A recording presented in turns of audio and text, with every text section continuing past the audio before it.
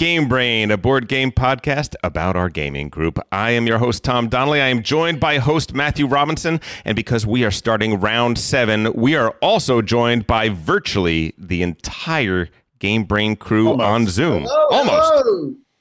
We're missing Elder and Ben, who couldn't make it today, but I'm so glad we were able to get most of us here. Thank God I would have screwed up our little 3x3. It's true. It is nice and symmetrical right now. We even have Alfred on. Yay! Yeah. Happy that we could be virtual. Can join in from Boston. Hi, everybody. Hi. Well, how is everybody doing? We're all locked in our own little cages. How's everybody faring?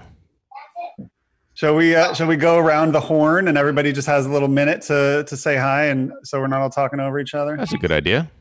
Does everybody have the same order of people? Is Trey in the upper right? No. Oh, everybody's different. All right. Let's call us out. Okay, very well then. Trey, how you doing?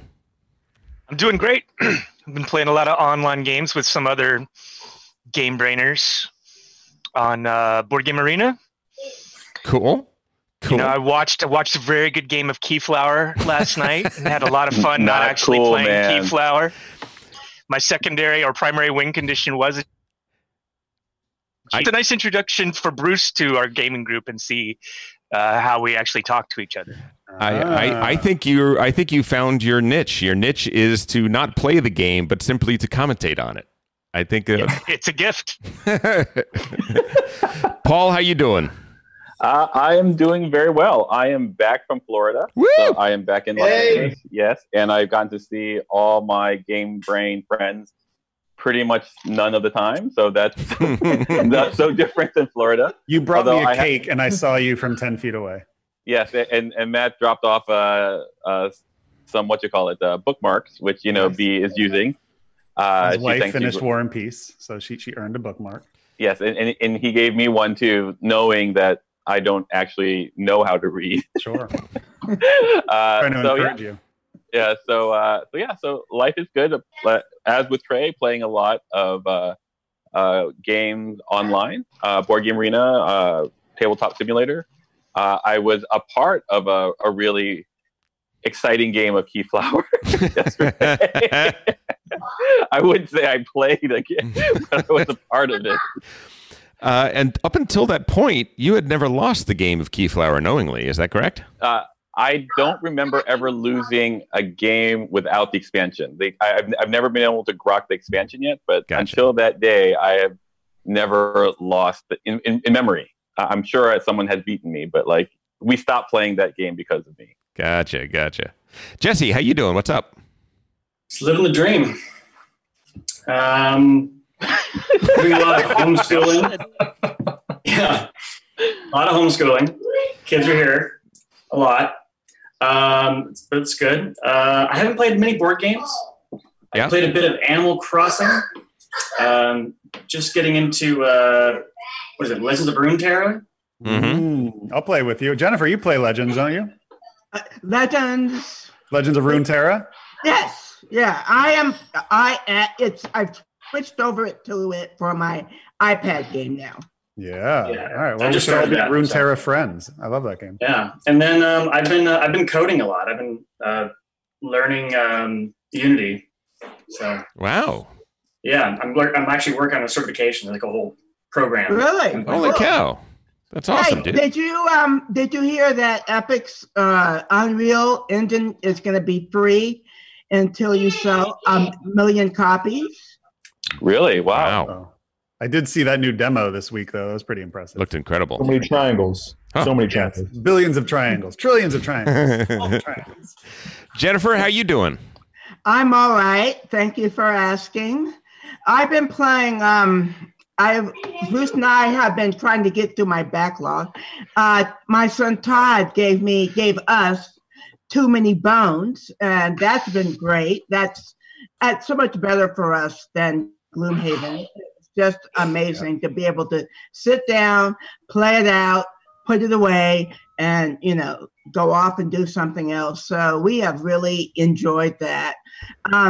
We've been playing Imperial what is it? Something in Steam, It's basically Empire Builder with a bunch of Chrome. Gotcha. And it's the same. I mean, it's the same core game. And, of course, no one but us maybe remembers Empire Builder. But yeah, we've been trying to work through my backlog. I don't normally have a backlog, but I do now. Gotcha. Cool. Alfred, how you doing? Excellent. I have my semester ended about a week ago, and finals came and went relatively uneventfully. I put out a record on Friday, so feeling posy, getting a nice reaction from. All right. It is strange though to be doing. Can you tell us what it's called? Yeah, so would you like to can find it? Plug it in some small fashion? Yeah, it's called "What Wands Won't Break," and it is a statement and a question at the same time. It is strange to be putting out music in this moment where touring is impossible. Touring, like, venues seem to be the last thing that will be opened in the current environment, which is fine. I mean, I would prefer people to be safe, but from a previous life as a professional musician, it would have been relatively impossible to have sustained. And as an educator, I find it, I am grateful to be here in Boston to be doing this thing, but I do miss you all very much, and I miss our gaming, even though the virtual online representation is something. It's something, and those of you who have reached out, thank you, and I look forward to the rest hopefully soon. Awesome. What Wands Won't Break? Yeah. By Daedalus. That's the important part. By Daedalus, yes. Yeah, Track 1, Cauldron. Come on as your PR or something. You may be familiar with my socials, aka the end of this program. Yeah. I think my favorite track is 2 Chimera. A new fighter enters. Someone is jumping in. Nice. Oh, Elder's here. How about that? Soon. A new challenger approaches. Well, Yeah. Let's keep it going here. Dimitri, how you doing? I'm doing fine. I can't complain. I miss Oh, you could. food, I do. movies. I miss concerts. I miss theater. I miss something else. I'm not sure what it is. I've been racking my brains to figure out who they are that I miss. But maybe someday I'll figure it out. Gotcha. Could it be human contact? I don't know. Oh, sure. It's just Paul. With whom? What nine people? And what did we do? What did we do together before all this started? I forgot. So many things. Dimitri does show up outside my balcony from time to time. Romeo, oh Romeo, wherefore art thou Romeo? Yeah. I played a game of Keyflower, although not the one that you are all talking about. And I played 5 hours of poker with friends of mine. It was like the best poker night we've had in years because we didn't drive there or drive back. That's awesome. Jakey, how you doing? Doing good. It's, same as Jesse, except I only got the 1 week guy here, and it's just full on parenting, 14 hours a day. But it's great. I'm missing all you guys and all that fun gaming, which I've done none of at all in any way, shape, or form. The nighttime comes around and it's just, that's it. My brain is done. Yeah, I understand. But no complaints. It's a special gift to be able to have this time with him, which I would never otherwise have. So I'll try to see the positive of it. Totally. That's I'm finding the same thing with my kids, which are teenagers now, and suddenly we have them in a locked environment where they can't escape, and we're actually getting some decent teenager time, which is a rarer and rarer thing. It's like one of the RPGs you wrote. Yeah, kind of. Elder, good to have you, sir. How you doing? He's muted, by the way. He's muted. Oh, so hey, hey, how you doing, How's Elder? it going, guys? Good to see you. Glad I can make it. I'm hanging in there. Hey, Chad. I'm hanging in there. Doing a lot of tabletop simulator. Pretty much every night, a little board game arena, and just looking out for my senior mom who's staying with me. So thankfully, everybody is still safe and healthy. Good. Yeah, just making it through. Is it just me, or does Elder look 5 years younger? Well, I just shaved, so that's okay. Yeah. I got rid of the goatee, so Proven I was wondering about appearance toggled. Tom, black don't crack. Black don't crack. Yeah, there you go. No, I mean the rest of us look look at like Jennifer's skin. It's like she's glowing down there. What's yes. lighting? Oh, goodness. It's magic.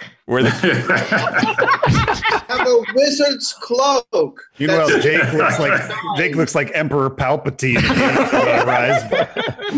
I'm so tired. It's amazing that I'm awake right We're just waiting for lightning to shoot out of your fingertips. all the Caucasians look like we're slowly dying.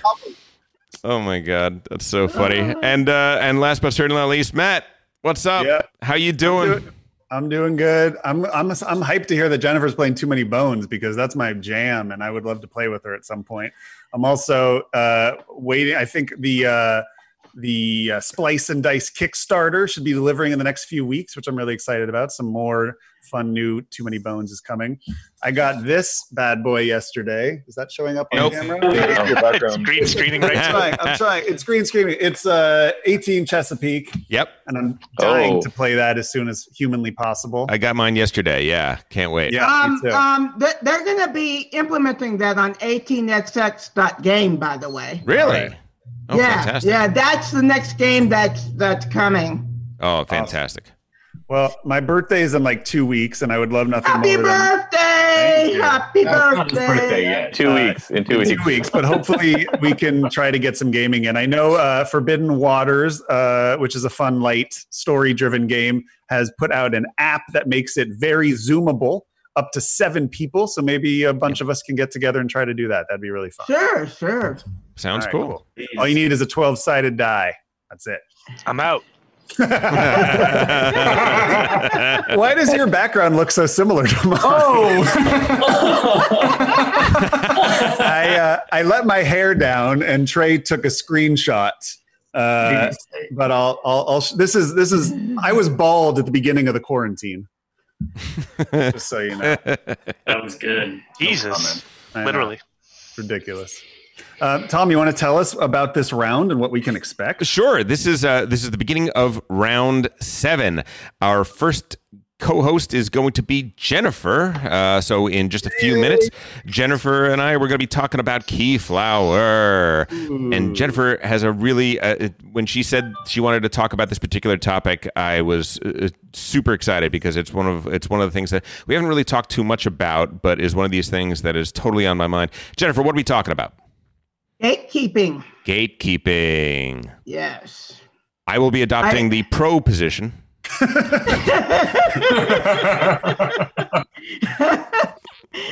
it's more complex than that. That's what makes it such an interesting topic to me. Totally. You know? I'm looking forward to getting into it with you. I think yeah. Looking forward to it.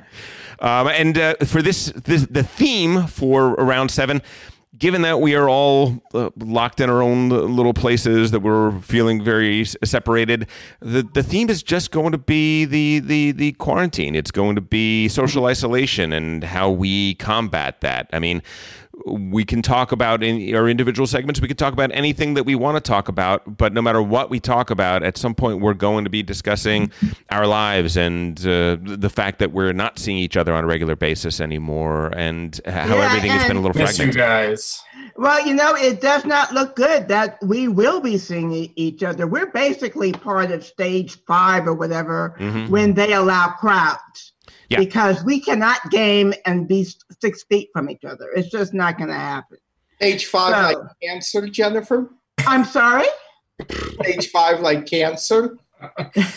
No. Stage 5 like Newsom. Of the opening up of California, and we're back from the edit downer. In 3, 2, 1. Zoom in here, yeah. Yeah, it's gonna be a long time, folks. Yes, it really is. Buckle up; it's gonna be a little well, except for Alfred. I mean, Boston's pretty much just already open, right? Everybody's in the bars. Boston's a petri dish that is right now working on the antibody issue. If you just look at the number of people who are still running on the roads, basically, and just it's desiccated. What's the phrase? I don't know. But desiccated. Yeah. But I mean, like for example, the St. Bede's meetup tried to have a meetup tomorrow. Okay. And nobody wanted to come. Imagine that. So they had to cancel it. So a state can say it's okay, but that doesn't mean that we agree, right? Oh yeah. I mean, You know, I have an over 65 man in my house. I'm not going to go to some board game meetup with people I don't even know. Does Bruce know about this person? I saw a picture of basically a cafe in Germany that was opened, and what they did was they gave people hats with like swimming noodles, across, so that you would be able to stay 6 feet. This is what 6 feet means. So we just need to get some swimming noodles and we can game again. That's awesome. I'm just saying that's a possibility. We would be able to keep the 6 feet range. That's awesome. We'll say, but like I'm saying, everything. I don't have anything better to do but to research this. So everything that I'm saying is we are stuck with crowds. So yeah. Anything anybody else wants to? Oh, sorry. Anything anybody else wants to throw in, because we're getting to the point where we're going to, for the podcast part of this anyway, we're going to cut to Jennifer and I having a deep dive on Keyflower and talk about the news of the day. Anybody else? Well, I recorded this all on video, so if you're listening to this and you want to see our happy shining faces, you can go to our Game Brain Podcast YouTube channel and see this whole section in video. Yeah, you can see. Well, you can see what we kind of look like. You can see. Probably better than I look. Anyway. or not. If you don't have an option. Yeah, right. Or if you want to keep us all a mystery. But look, though, you can see Dimitri right there. There he is. Full color. Yes. Well, full power, basically. Oh, okay. All right. The only one who is not with us is Ben. Ben Mandelker is recording his own podcast as we speak and was not able to join us. So we miss you, Ben, and we look forward to talking to you very, very soon. I think that's about it. Everybody say goodbye. Bye, guys. Bye. Great rounds. Nice to see you. Good to see you all. Have a great episode. And we'll be back with Jennifer in just a second. And we're back with Jennifer. Jennifer, how are you doing today? I'm doing fine. Thank you very much. It is excellent to see you. Listen, we've already kind of checked in with you and with me and with everybody. So what say we just get to this week's game night? All righty. Sounds good.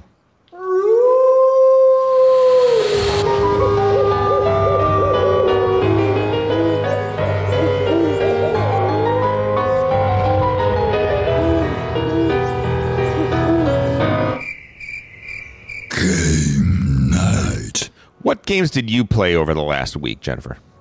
I'm doing some beta testing with a ton of other people of Teotihuacan on Board Game Arena. Love it. So, yeah, love it. Oh, it's really, really well done. It's fantastic. I can't wait for everybody to be able to experience. So, Teotihuacan is one of my favorite games of the last few years, so I've really enjoyed the sessions. I liked it very much the first couple times I played it, but I was like, where does it fall on the Lorenzo and Tzolk'in scale? Like, where does it fall in there? And for me, it was like kind of second tier. But I will say that expansion that came out really opened my eyes to the depth of the game and how variable it is. Like it's not a one-trick pony. This game has some legs. I thought that was amazing. Yeah, I have found it we have found it to have legs. We have not subscribed to the all you do is pyramid thing, because if you try doing that with, as you know, some of the players in our group, they'll destroy you. And you'll be like, oh. Oh. You know what? I'm gonna do some mess. I'm gonna do some decorations here. Yeah. Right. You know? Exactly. And the way the whole thing plays within each other, because you can't do decorations a lot of them unless people do pyramids, and you can't really do both. So it really hits some great peaks for me. Good. And to be able to play it on Board Game Arena, frankly, I could probably play that every day. Oh, yeah. Yeah, I can't wait until that's officially released. What else? Yeah. Any other games that? Yeah, we played your favorite, Terra Mystica. Oh, I do love it. I do. Look, I don't hate Terra Mystica. Let's be clear. I don't hate Terra Mystica. What I hate is that they came a couple years later. They came out with a spiritual sequel to it that was better than it, and yet they're putting out expansions for the game that isn't better. That's my only issue with Terra Mystica. If the Gaia Project never came out, Terra Mystica would be in my top 10. Okay. All right. Well, it is still in a friend of mine's top 10. So the three of us played, and the other two were within 2 points of each other. I wouldn't have bothered scoring myself, but the score is still shown. So there you go. Oh, no. Yeah. I hate it when. Why don't they just have an option online where you can just say, you know what, I don't need my score. I'm good. Yeah. Yeah, right. Exactly. Not only that, they track it. Oh, the last time you played, and you're like, look, I don't need that information. Yeah, don't tell me that. Don't tell me that. Exactly. All right, I'm here for the pure joy of the game. Don't tell me the score. Yeah. And then you and I also we played Keyflower, getting ready for today's review. Yeah. We did, and go ahead. No, go ahead. Okay, I was just going to say, I did really badly, except Board Game Arena has the original rules, not the variant that I came up with. And I, by the way, didn't really come up with that. Dave Eisen came up with that variant, and I just communicated it to Richard Breeze. But it doesn't incorporate that, so, it's just not a game for me. Using the original rules. Yeah, we'll talk about that when we get to the review. But I will say that I just found out right now that you did not come up with that variant rule, because I've been telling people for about 7 years that you came up with this alternate rule. I may have even announced it on this podcast that Jennifer has this rule for Keyflower that makes it it's a subtle rule, but it makes a big difference, and I totally agree with that. We'll get to that. But you know what? It's just like saying, well, Jennifer invented Euro games for the U.S. No, I let people know about it. I let Richard know about that rule. Yes. So I think some credit is still deserved. Yes, you're the reporter that broke the story. Right. Yes, I like that. Because you are an anti-gatekeeper, which is also something we're going to be talking about. You were the one throwing the gates open and inviting everyone in. We'll talk about that. We will indeed. All right. I also played Smartphone Inc., which I'll talk about that in Games on the Brain. Okay. I played Elfenland again, which Paul had a neighbor who tragically passed, and he had a collection of old games, and because Paul was very friendly with them, and they knew that he was into games, they said, come and take whatever you want. And so he did. He took some great games. I think he gave Maddie a copy of like a very good older edition of El Grande, I believe it was, for me. Those very rare Dune expansions that are not good games but are amazing for a completist. And for Dune, I can get into a completist kind of mindset. And for himself, he took a few games, and one of which was Elfenland, which we played with the family a little bit, and we're very much enjoying it. And then my mother-in-law loves Mahjong, and generally she stays here with us about half of the year, and then in the summer months goes back to her home in Indiana. Now, we don't know if she'll be going back, but we're kind of anticipating that if travel restrictions are eased and everything seems to be calming down, that she might be going back to Terre Haute, Indiana shortly. So we've been playing almost every day. We go over there and play about 4 games of Mahjong, and I gotta say, it's kind of growing on me. It's one of these. It is the draw tile set collection game. There are Joker tiles that if you get, they're just immensely more powerful than everything else. So no, it doesn't. The Euro gamer in me should shudder at the fact that I enjoy it so much, but it really is kind of a nice challenge and a very good social. My wife calls it a parlor game, and I think that's very fair. I think that's a very good description of what it is. And I have to say, I have a really fun time playing a little mahjong. Maybe it's just that I like playing something in person, and I can actually play in person because it's my family and we're all sequestered together. Maybe that's what it is. I don't know. Yeah, well, if you like Mahjong, you might want to try Rummikub. We have Rummikub. We've played Rummikub many times. I think that is a very good game. Yeah. And now, do you have it with not the cardboard stuff, but No, we have the Bakelite tiles.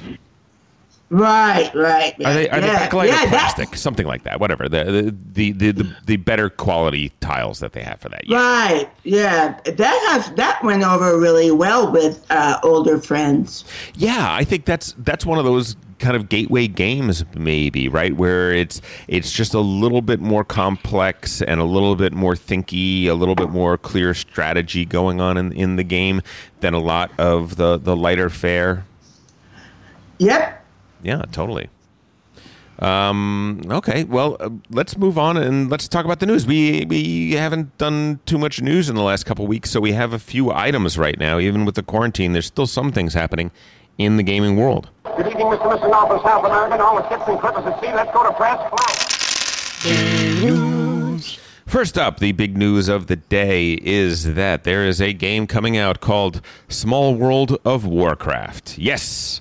If you like Small World or if you like Warcraft, you're probably going to end up getting this. Not much to say here. It is Small World. The game is very, very Small World-y, except that it is rethemed for World of Warcraft, and it seems like the powers and the things that each group is going to be able to do will be tweaked and be different to match the World of Warcraft. Do you ever play World of Warcraft, Jennifer? Do I have to admit it? Yeah, I'm asking. Because I never have. I think I have over 300 days played. Really? World of Warcraft. Is that right? I started playing the first week it was released, yeah. The next expansion will be the first expansion that I'm not buying. Okay. All right. Yeah, I'm finally over it. Now, here's the question. Because some people on the Geek have been, they saw this release come out and they were like, who asked for this? Like, who wants this? My question for you play World of Warcraft. You're into World of Warcraft. You're also into Euro games. Is this of interest to you? Well, I don't like the core game, so no. Okay, there you go. You know what I mean? I think I would be more interested had they gone with a more adventure format. Like, let's say like they adapted Too Many Bones or World of Warcraft to Too Many Bones. That'd be cool. I'd be on that. Yeah. That's exactly what I think it is. It's that they're taking World of Warcraft and they might as well make Warcraft Monopoly, right? Because the game doesn't fit the IP, right? Right. Yeah. Yeah. No, but seriously, could you imagine all the Warcraft classes as Too Many Bones classes? Wait. Wow. They almost are already. I mean, there's so much in that game that seems to already fit the World of Warcraft. Certainly the style and the tone of it. Right. Yeah. And all they got to do is tweak it a bit and we'd be good to go. And they would sell the heck out of that, too. They would sell that. Oh, I think even at that price point. Well, we're gonna have to talk to those folks and see if they can get that. Well, I guess it's gonna be harder to get that license when they just licensed a different game. But you never know. Right. You never know. And also, Small World is a board game. Too Many Bones, I think you could argue, is almost like a chip game or a stacked game. It's not. The two games and their fans don't overlap. I think that's true. Yeah, I think that's totally fair. I think that makes a lot of sense. moving on. Speaking of licensed content and IP, The Hobbit: An Unexpected Party is a light, fast 2 to 4 player game that is coming out that is being put out by Weta Workshop, put out by the very people that made the movies. Essentially, it is set in the opening scenes when the 13 dwarves arrive at Bag's End, and Bilbo hates it, and you're earning points by performing lines of the song, the things that Bilbo Baggins hates. The game ends when all 15 lines are spoken, and you're moving around your pieces around his Hobbiton, Bag End, whatever, and trying to get the things that he hates and do the things that he hates, something along those lines. It looks like a family game. It looks like it's something kind of light. I don't know. My guess is that Matt is taking pictures of it right now and making his own print and play of it, because I think we just found Strider's first game. His son's first game is almost certainly going to be this. But you know what? I don't mind it. The art is fun, playful. It looks like a Hobbit turned into a kid's board game, and I think it looks like that. It looks like a fun, a potentially very fun kids game. So it's available for pre-order right now. Look up Weta Workshop, Hobbit: An Unexpected Party. Now to something that is a little more interesting to us. Jennifer, have you heard about this game called Canvas? No. It's interesting. It's the designers Jeff Chin and Andrew Nerger. And what it is we're playing 1 to 5 players, and we're playing as painters competing in an art competition. Now, you remember Mystic Vale came out, and it had those see-through cards that you could stack one card on top of the other to make more powerful cards out of? Yes. This takes the exact same idea, but for art. So you are taking these art cards that are translucent, and when you put 3 of them together, you've made a distinct painting. And between all of these cards, you have an infinite variety of paintings that can be made. And from the looks of it, they look quite interesting. They look really quite nice. The art design of this game looks fantastic. If it plays as well as it looks, this could be one of those games. I put it into the Wingspan category of a game that, because of the theme, because of how it's treated, because of how nice it was made, if it plays as a game and it looks like it's well thought out in terms of how things score and all that sort of stuff, this might be one of those games that might attract some eyes that normally wouldn't play our type of games, that might bring more people into the hobby game. Well, I'm looking forward to it. Yeah, you should check it out. It's probably a little light for our crew, but thinking about it like Wingspan, thinking about it as maybe one of those gateway games that people like you and I sometimes keep on hand to bring people into the hobby. Maybe Canvas is something to look at. I highly urge that you go and take a peek at it on the Geek, because the art is pretty beautiful. I really like it. Awesome. Yeah. Next up, a little train game news real quick. There is a game called Mini Express by Mark Garretts, and that is going to be... there was a Kickstarter for it. I think we just missed it. It's a sequel to his game Mini Rails. Basically, if you like Irish Gauge, if you like that sort of stuff, if you like those lighter, shorter cube rail type games, this might be something worth looking into. But more interesting to me is 21 Moon. 21 Moon is an 18xx game by Jonas Jones.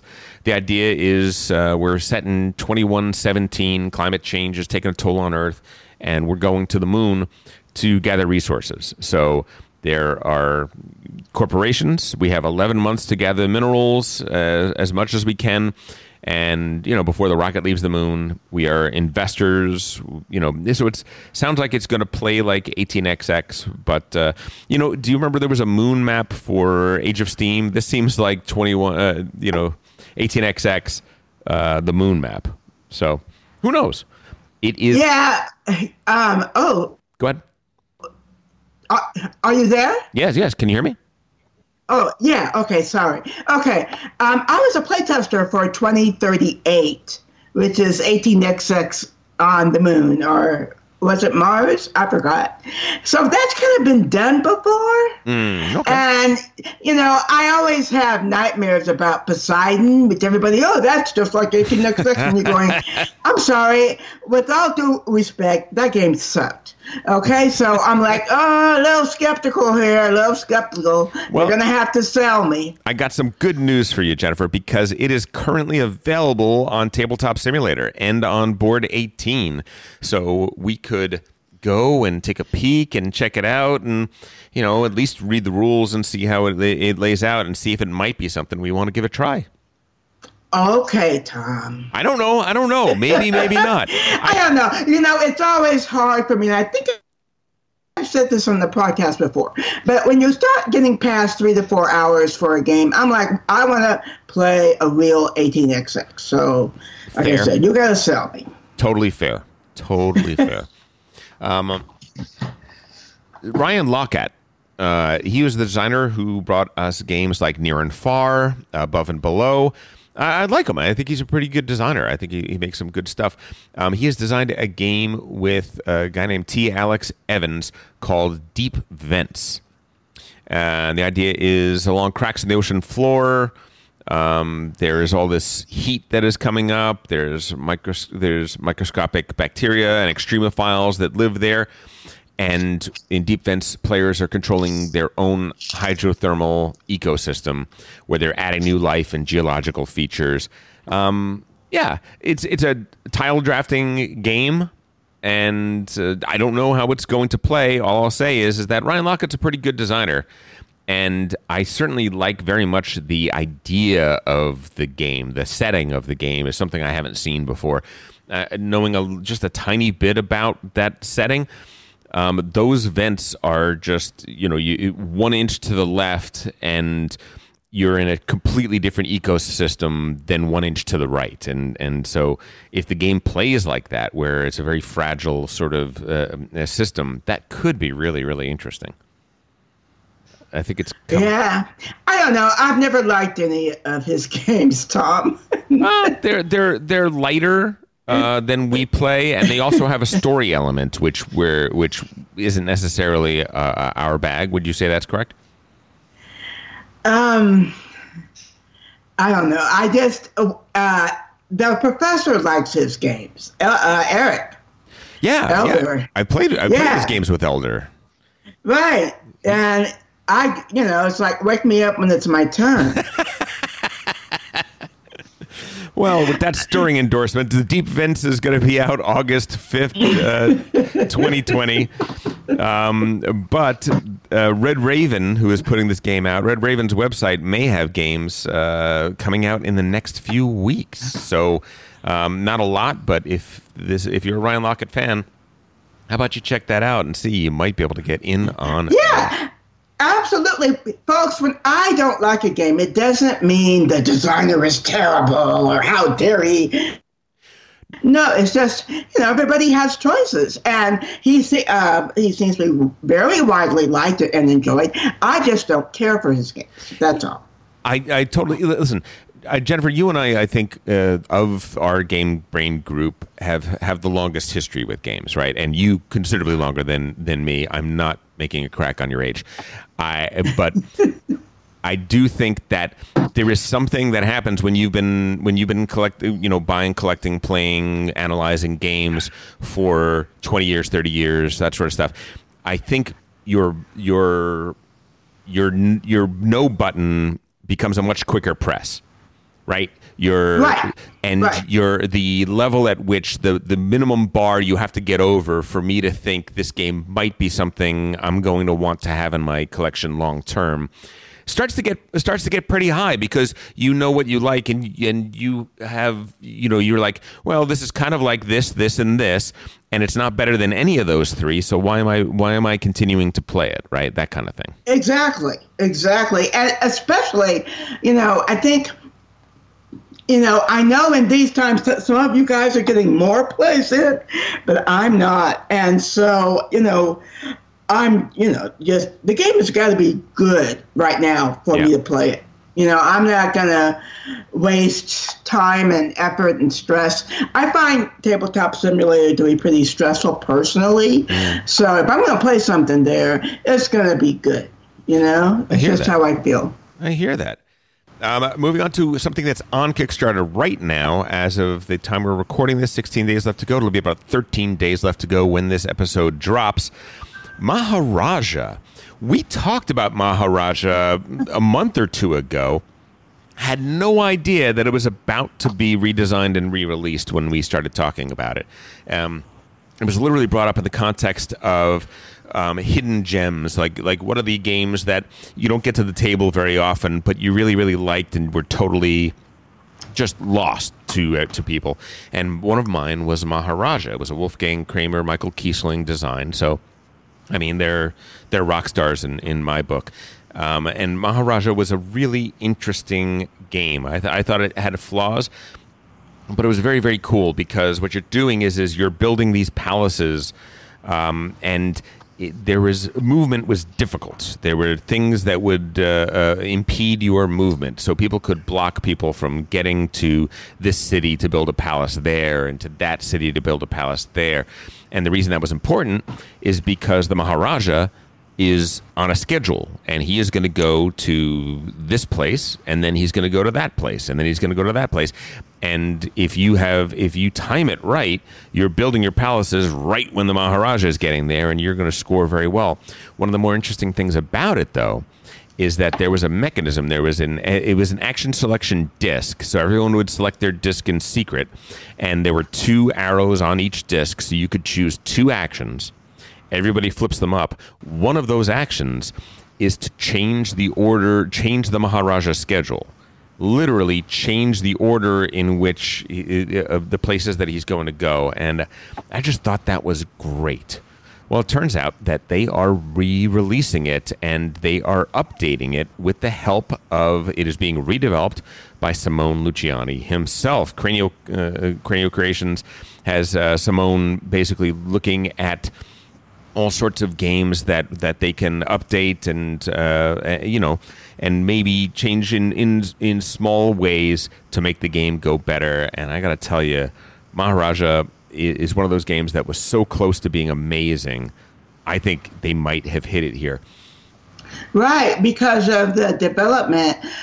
For me personally, I'm done with Cranio Kickstarters. I'll wait for the retail. Sure. Why is that? Yeah. Why is that? Why? Yeah. I have a Kickstarter version of Barrage, and you look at the retail version, and the retail version is about 1,000 times better in component-wise versus the Kickstarter version. Yeah, I'm not going to pay Kickstarter money for something, and then they come out and fix it, and the retail, Yep, I hear you. It is fair. People were burned by Barrage. They really were. And there's no getting around that. I will say that looking at it, it looks pretty good. I don't see what the component issue is going to be in this particular one, especially since it's a game that already existed. So it's not like they're reinventing the wheel. Looking at it and knowing the game pretty intimately, it looks like the one of the bigger changes that they're making to the game is that the original game was a race game. The first person to do A ends the game and wins the game, essentially.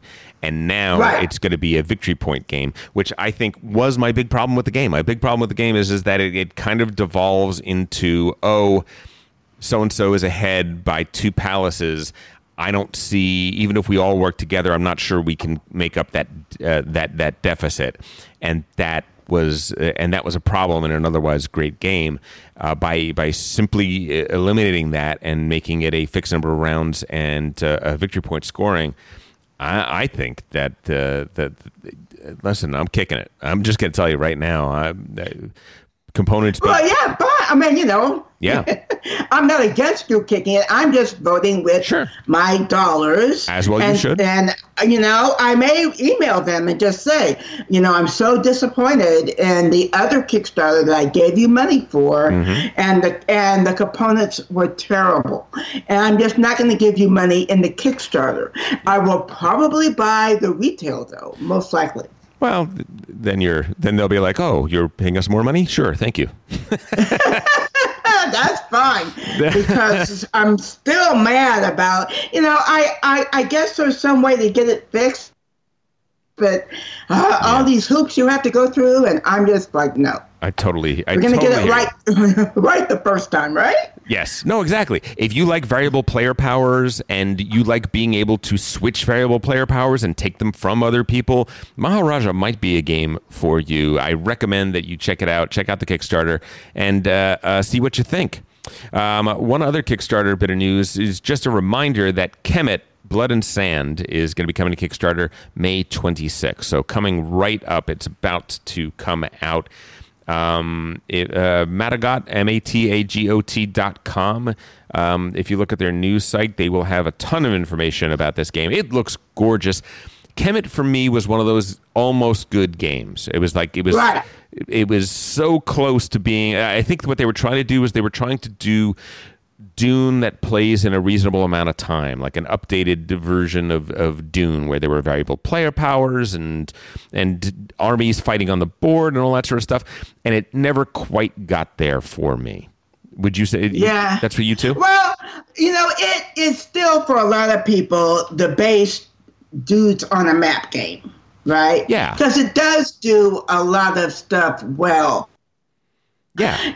But the actual playing of it is a little bit busy because you're always looking all of these things up. And I would still say that the Command and Colors series beats it. Yeah.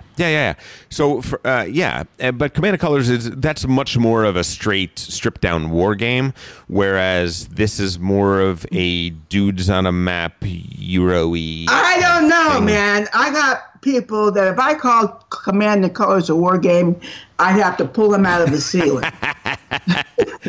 Well, grognards are a touchy bunch. Let's just say that. Yeah. They are a touchy bunch. Listen. They say that the rules have been significantly redeveloped, and they've been redeveloped with the input from players, and hopefully players like you and I that were like, not quite. Right. and if that is the case, listen, they got a new beautiful game board and some new cards and some new things. That's all well and good. To me, the look of the board and the minis, that's a tertiary concern for me. My main concern is how does the game play?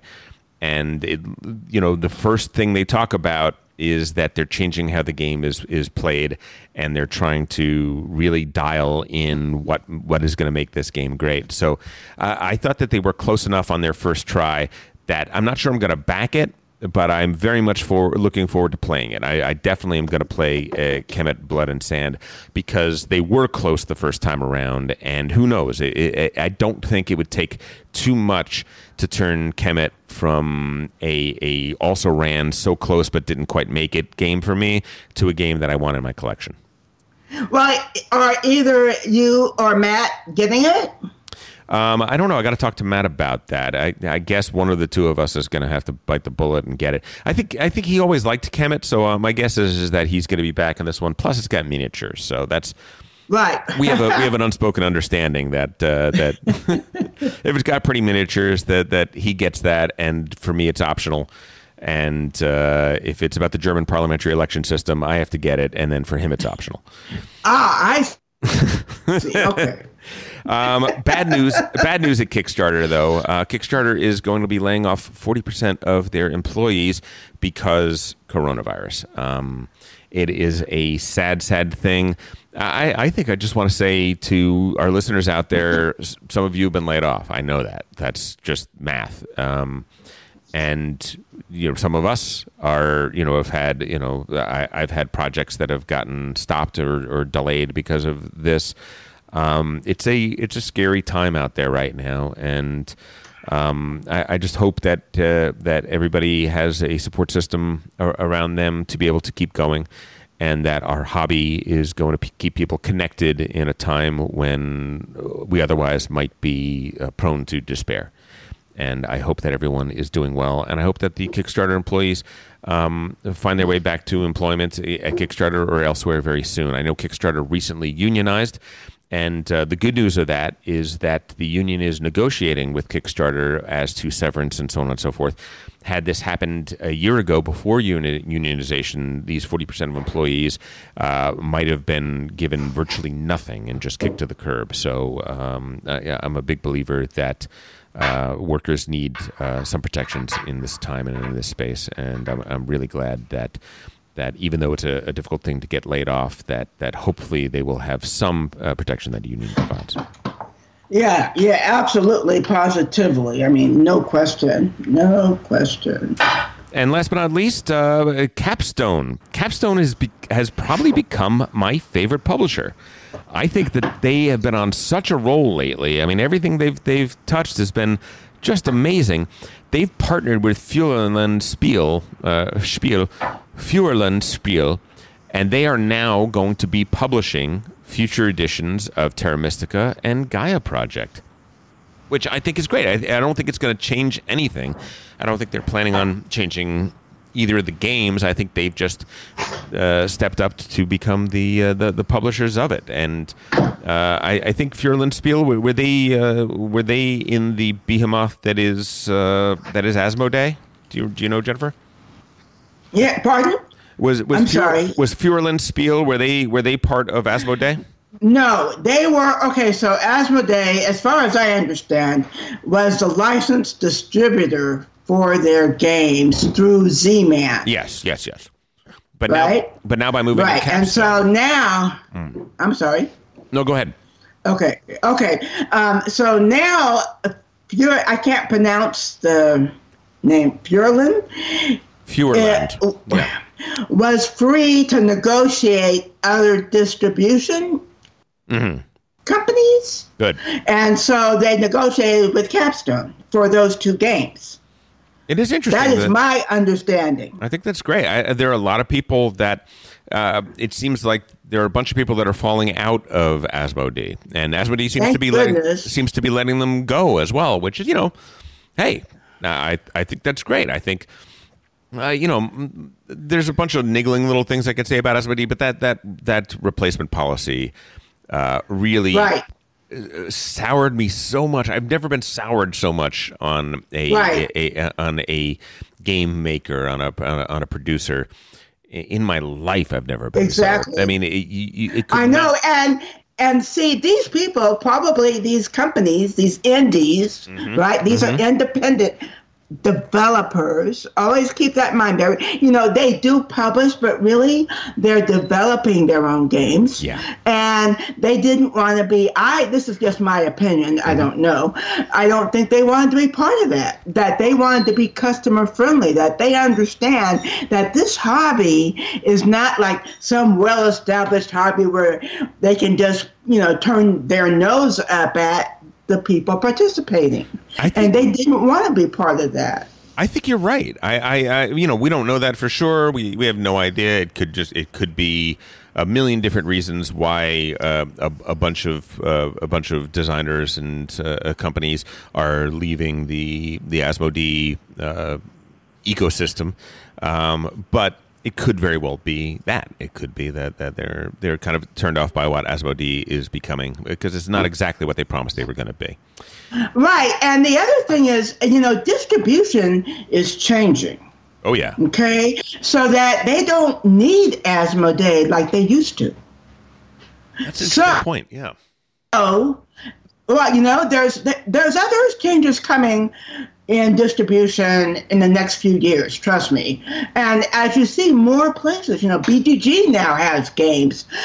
Cool Stuff could easily say, well, you know what? We're going to, instead of letting Board Game Bliss take all the imports, we're going to negotiate for some imports, just like Miniature Market has. So, it's not like, we can promise you 1 million sales. Yeah, no, the situation is very fluid and it is changing every day. And hey, don't weep for Asmodee; they're going to do just fine. They still own tons and tons of very, very marquee product lines, and they operate in, I would say, in kind of a quasi mass market space as well. So they're going to do quite well. Well, I mean, Fantasy Flight is really their big, and Days of Wonder, right? Yes. Are their big cash cows, and they don't appear to be going anywhere, especially since Christian Peterson left Fantasy Flight, which I was very sad about.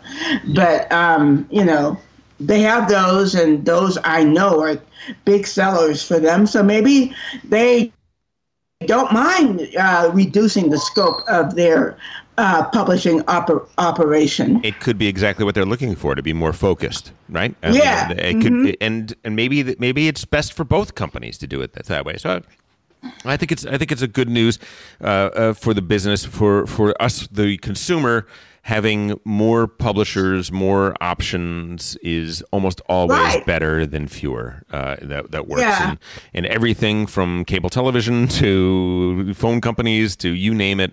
That's almost always the rule. So, so glad to see that Terra Mystica and Gaia Project are now with Capstone. Yeah, absolutely. All right. Let's move on, because that was all the news that we have for the day. Let's move on to Games on the Brain. Games on the brain. These are games we like to play. These are games stuck on our brains, oh baby. You know what? Before we get to Games of the Brain, I did forget to say two things, or one thing, I should say. This is an episode after the announcements of the winners of the Golden Geek Awards on Board Game Geek, and we should just say that we did not win a Golden Geek Award. Heavy Cardboard won for their podcast. For best podcast, and we want to congratulate them. We have listened to and watched their channel for a long time. We rely on them because they're in the same space as us. We like the deeper, the heavier stuff. And we think they do a great job. And we are truly proud to be one of the podcasts that were named along with them as a nominee. And, it's a Hollywood cliche, but it truly was an honor to be nominated. And we want to thank everybody listening who voted for us. We really appreciate it. It is not lost on us that in our very first year, we were nominated to the highest award that you can get in this particular field. And we are going to endeavor to do even better this year. And we thank you all for that so much. Jennifer, what games are on your brain right now? What are you thinking about? I am thinking about Food Chain Magnate. Oh, yeah. Love it. I think, for me, there's always an undercurrent of two games, Food Chain and 18XX. So, at any given point in time, I could be going, wow, I sure wish I was playing Food Chain Magnate. We were playing Smartphone Inc. last night, and one of the technologies that you could unlock was you get to keep any unsold phones and try to sell them in the next round of the game. And I think Dimitri was like, what does that mean? I said, Dimitri, it's the refrigerator. It's the freezer in Food Chain Magnate. That's all it is. Okay? You take your burgers, you take your Cokes, you take your beers, you put them in the freezer, and you can use them next turn. He's like, oh, okay, I get it. Oh, man. It's such a good game, isn't it? Is it? It sounds so weird. Oh, Smartphone Inc.? No, I was talking about Food Chain. Oh, okay. I was like, okay. Yeah, no. The thing is, yes, the opening is scripted. We get it. But the game is so much more than the opening. Yeah. Yeah. And with the Ketchup expansion, it's less scripted because there are now 3 options that rather than 2. And I think they're so far so good. They're really panning out to all be very interesting. Right. Yeah. No. One day I'll have one day, Tom, I'll have 4 people who are really experienced with the game, and we will put everything into, all the catch-up stuff all together. Throw it all in there. I am ready and waiting. I could do. I played every single part of every single element of the ketchup expansion, and I'm ready to go for it. I think it's going to be a disaster, but I'm ready to do it. But we'll be cracking up the whole time, right? Totally. On my brain right now is 18 Chesapeake just came in, so that is definitely on my brain. I've opened it up. I've taken a look at it. It is looking nice. 18 Chesapeake, for those who don't know, is the brand new 18XX game that may replace all of the Baby's First 18XX game. This may be the best first 18XX that a person plays. It sounds to be, and everything that I'm looking at, it looks to be a really good game that happens to be a stripped down version of 18XX that is clean and clear and might just be the thing I need to get a few other game brainers into the 18XX train that I want them to get on with me. Well, yeah, because I am really looking forward to getting some 18XX games in. Me too. Somehow. Me too. And that's one of the things. Like, I think what you're saying is what you said before is right. That with the 4 hours online, it's hard to do that. So those games, 18XX games, become super hard to play in this current condition. Right. And they have the online implementations, but see, some of 18XX to me, and of course maybe it's because I come from a huge trash talking family, is you kind of talk trash when people do stuff you don't want them to do. You know what I mean? Yeah. They're gonna go over here, really? Are you sure? We could metagame this, right, Tom? It's all about the metagaming. It's all about the Tom is very familiar with metagaming. Trust me, y'all. I'm on the receiving end of it. What are you talking about? It's Trey and Paul spending the entire game saying, gee, Tom looks like he's doing really good. It'd be a darn shame if somebody went there right now. And you notice it's always after they've taken their turn, and they didn't do that. Right, I know, huh? So true. But also on my brain is Smartphone Inc. That first play was wonderful. I really, really enjoyed it. I really dug it. But, Jennifer, you and I, we've been doing this for a very, very long time. And I think that at a certain point, you start to get a little spider sense where in the back of my head, there's this little bell that's just ringing very quietly. Like, is this game... did you just play the best game you're ever going to play of Smartphone Inc.? Is it downhill from here? From there, right? Is it going to broaden, or is this all it's going to be? It reminds me a little bit of Container in that sense, in that I love my first play of Container. It was like, oh, it's interesting, and you can kind of math it out, but only to a certain degree, and it expands, but it doesn't expand so quickly. There are a lot of things I really like about Smartphone Inc. My main question is this: is the cheap phone spam the board with cheap phone strategy? Excuse me. Is that unstoppable? Is there an expensive phone strategy that is going to work in the long term, in the late rounds, in the big scoring rounds? Is there a way that that's going to happen? Looking at the game right now, look, one play in, I have no idea. I really have no idea. But the little bell in the back of my brain is going off and saying, I just... just doing a mental calculation, I'm not sure how that will work. I don't see where the math is possible that there are multiple ways to play this game well, and I can't wait to be proved wrong, because if I am proved wrong, and I very well may be, like one play, I really don't know anything, right? It's just a gut reaction, and my gut reactions are sometimes incredibly correct, and it's sometimes unbelievably wrong. Ask anyone who's ever played Avalon with me what my gut reactions are worth. But it does seem right now that what the game desperately needs is to have an expensive phone strategy as well as a cheap phone strategy, and sort of the gamut in between there. And in the first game that we played, cheap phones destroyed expensive phones, and it wasn't even expensive phones. Cheap phones destroyed slightly less cheap phones.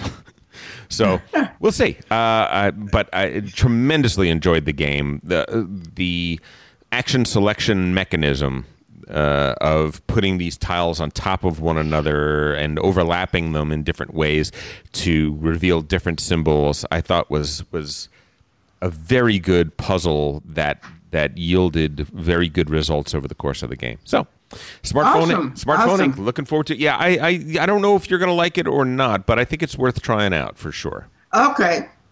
Update on the 8x8 challenge is that we did not do anything for the 8x8 challenge. I think Age of Steam is being played today by Dimitri and Paul and some people. So yeah, they didn't invite me because they don't like losers. What? What? I will murder them. I will drive to their houses right now, and from a minimum 6 foot distance, I will throw something very heavy at them. That is horrible. Nah, it's okay. I'm just crying in the corner. Don't mind me. You are so trodden upon. It's ridiculous.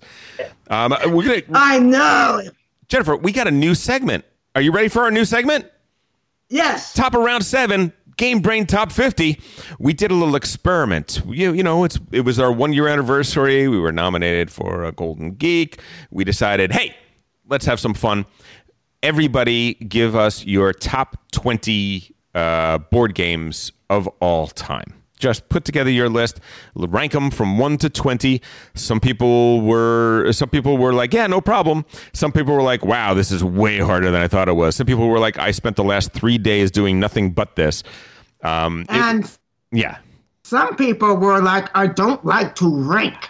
Yes, you. We'll just say one person was like that. One person almost didn't want to participate in the experiment. Yeah. But hey, listen. Because on any given day, my choices change. I totally get that, which is why some people took 3 days to finalize their list, because of exactly that. They look at it on a Tuesday and they think the list is great. They look at it on a Wednesday and what was I thinking putting that there? Well, you know what I tell people? I say I have 15 games in my top 5. Yes. I feel the same way. I totally get that. But we put everybody to the test. We said everybody must rank 1 through 20 your top games ever. We did a little algorithm to assign point values to that, including bonus points for multiple people picking these games and so on and so forth. And we have come up with our list. We have, how many different games do we have all total? I think there's 109 games between 11 people's top 20s. But we think that the top 50 is probably the list that we want to go with, because once you get past the 50, it's a lot of single entries and so on and so forth. So without further ado, we are going to do the first 5, which is actually going to be more than 5 because of ties, but we'll get to that. But basically numbers 50 to 56, and then next week we'll do 55 to 51 and so on and so forth. Tied for number 50 were 4 games. Solenia, which I was surprised by, but Jennifer, were you the one that had Selenia? No, I know who it was. There were a bunch of people that had it, actually. Alfred loved that game. You put it on your list, though, didn't you? No, I've never played it. It wasn't me. Oh, no, I'm looking at. Oh, I know what I'm looking at. I'm looking at something else. It was Jake. Jake put Selenia on the game. Yeah, Jake reviewed Selenia, and he was really blown away by it. New Amsterdam, which Elder claims is one of the best games ever that none of us have ever played, but he put it. I've played it, and I would agree with him. It's very good. Okay, good to know. Santiago is on that list. Paul and I both voted for Santiago. And the game we're going to review today made it into our top 50 at number 50. Keyflower is also there on the list. Classic. Probably should be higher. Higher. I'm going to say that right now. And then we have 3 tied for number 47. And those are Descent, Star Wars Rebellion, and Arkwright. Interesting. So Ben was the big vote giver for Arkwright. Jesse was Star Wars Rebellion, and Jake was Descent. Interesting. Tells you a little something about our group. No wonder why it's so hard to get to get 11 people to pick a top 20. We're very different people, but hey, guess what? If you look at the actual Board Game Geek list, Star Wars Rebellion and Descent should be on that list. I'm a little surprised that it's on our list as a group, but I totally get it. Right. So there you go. That is the first bit. Next week, tune in for the list from basically 45 to 40. Looking forward to it. It is time to get to the game review. We're going to be reviewing Keyflower. It is a 2012 release. The designers are Richard Breeze and Sebastian Bleasdale. The artists are Juliet Breeze, Joe Breeze, what are these names have in common, and Gemma Tegelaers. And it is published by R&D Games. Jennifer, before we even get into the game, let's get into Richard Breeze. You know Richard Breeze. How did that come to be? Well, Richard was at BGG Con, I believe, 2015. It sounds right. Mm-hmm. Or maybe it was 2013. I can't remember. Whichever BGG Con followed the release. So, me and a friend, we went to the demo. Oh, it looks good. Great. Okay, so fast forward to Strategicon and Orcon. Eric Burgess got Richard to be, a special guest for Orcon. Well, when they bring in, or when they used to bring in guests from Europe, those guests got a day on the town, to go see it. To go see LA. Sure. And normally Eric would have done that, but he was very busy that day. So I did it. So as you can well imagine, Richard wanted to go see an aquarium. Reef Encounter, right? Long Beach Aquarium. Yeah, right. Yeah, exactly. So we went to go see the aquarium, and he really enjoyed that. Then we went to lunch. And then we went to Huntington Library and Botanical Gardens. And, we had a really nice time. I was very positive, very pleasant, very respectful. Wow. You gotta bring my friends around when they come into town. That sounds like a really good day. Right. It was. And he really enjoyed it. And then, so, we did the con, and then he stayed over one day because he was going to go and look at downtown LA. And I said, this is not London. You don't want to go to downtown LA because there's nothing there except gigantic skyscrapers. So he said, well, why don't we play games at your place? And I said, sure. Or maybe somehow that got into the conversation. And so I took that's why he doesn't to like my place, and we played games. And afterward, he asked me if I wanted to come spend 2 weeks with him and his dad in London. What?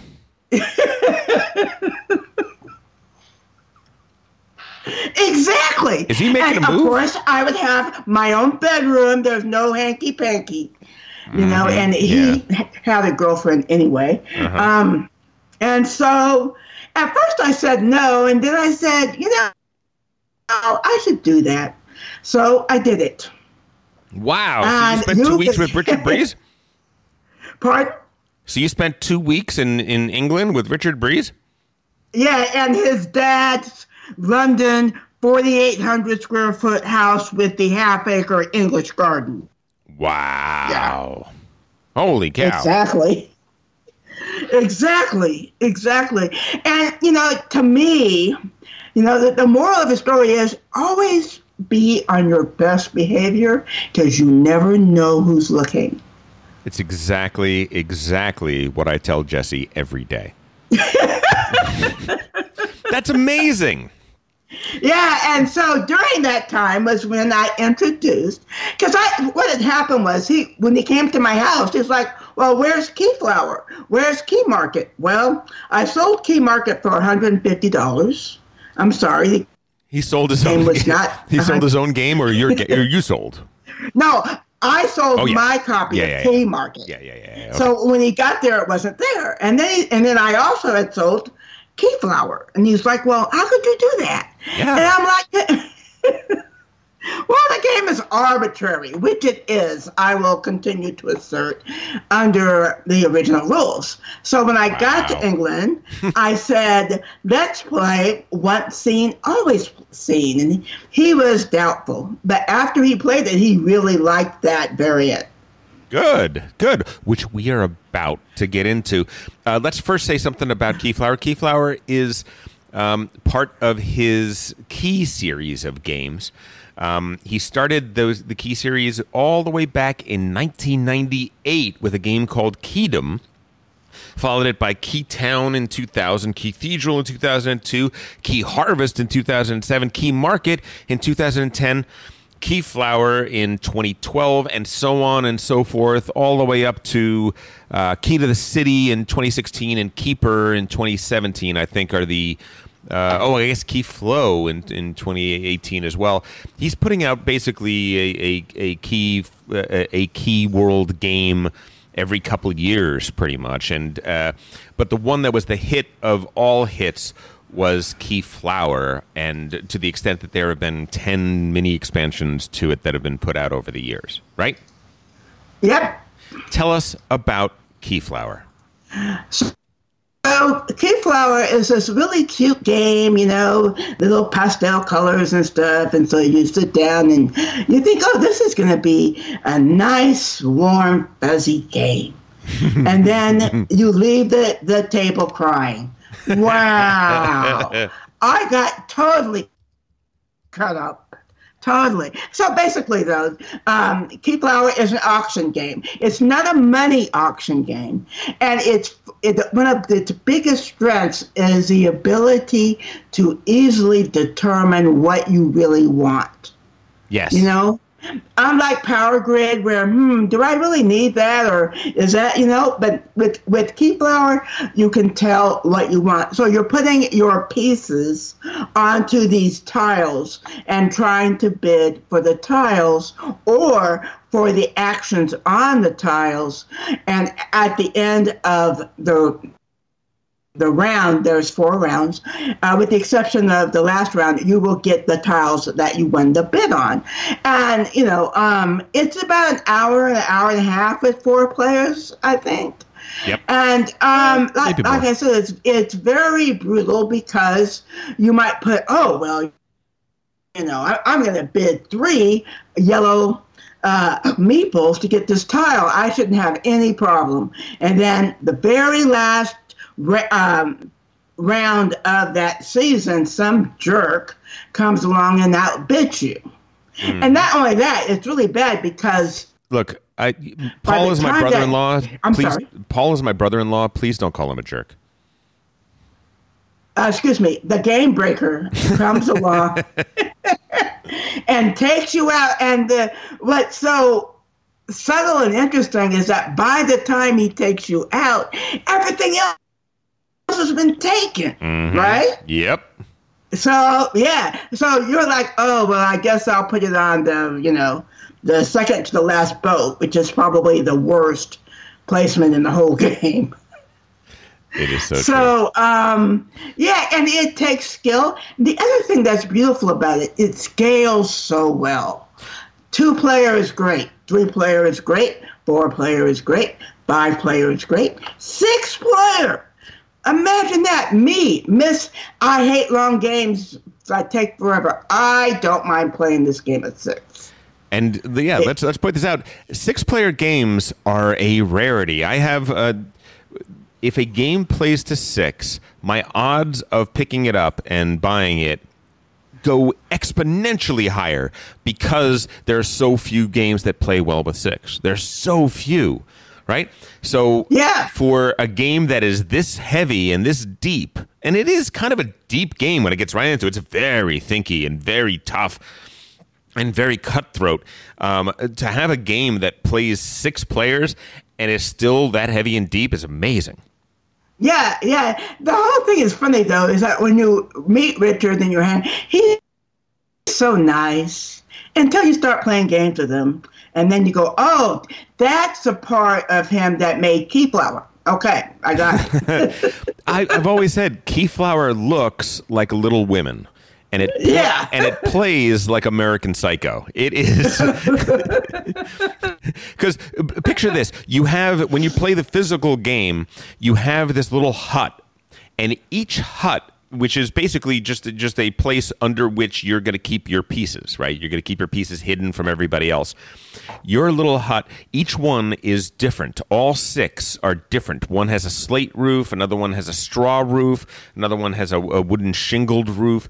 They're ones that have bunk beds, and there are some that have a little loft. They each have a different kind of hearth. Some of them are a stone hearth. Some of them are a cast iron stove sort of situation. It is so beautiful and twee and just delightfully designed. And then 10 minutes later, you are literally screaming at your best friend, "You stabbed me in the back. I'm going to murder you." Because there are 3 colors of meeples. There's actually a 4th color, but we'll get to that. So there's blue, yellow, and red meeples. You're going to have a random assortment of those to start the game. And there are tiles out in front of you. And we are bidding in the 4 seasons of the game, the 4 rounds of the game, we're bidding on those tiles. And if I put a red meeple down next to that tile on my side of the tile, that means I'm bidding 1 to get that tile. But it also means that tile can only be won with red meeples. And if everybody else is really, really low on red meeples, guess what? I might have just locked that up already. Or what if I put that out there and somebody else has almost only red meeples? I'm dead, and I don't even know it yet. Oh, so good. So good. What else should we say? Should we tell people about the game and how it plays? Well, I think, the one scene, always seen. Okay, so in the rules as written, even wait a minute. Let me start over a little bit. I'm sorry. At the end of each round, you get these boats, and the boats have meeples on them, and that's how you get more meeples. Well, in the original rules, those meeples that you choose from the boats that everybody can see go behind your hut. Mm-hmm. And the variant that I suggested to Richard, the only meeples that go behind the hut are the ones that you have taken out of the bag. Everything else people can see. And when people can see what you might have, then the game, in my opinion, becomes much more strategic. It is a gamer's variant, for sure. Yeah, it's a variant. I mean, but it is an official variant now. Yeah, and a gamer's variant. Because if you don't, it is really hard to keep track. Like, I can look and see, okay, Paul took the 4th boat, so I know he's got a bunch of yellows. That's what I know. But I don't know exactly how many. And keeping track of that, especially when you're playing 4, 5, or 6 players, it's pretty much impossible. So knowing what people have, it's very, very difficult. Whereas if you play Jennifer's variant, which I'm still going to call Jennifer's variant because I'm pretty sure you told me it was your variant. No, I'm sorry if I did. No, it's okay. I'm just joking with you.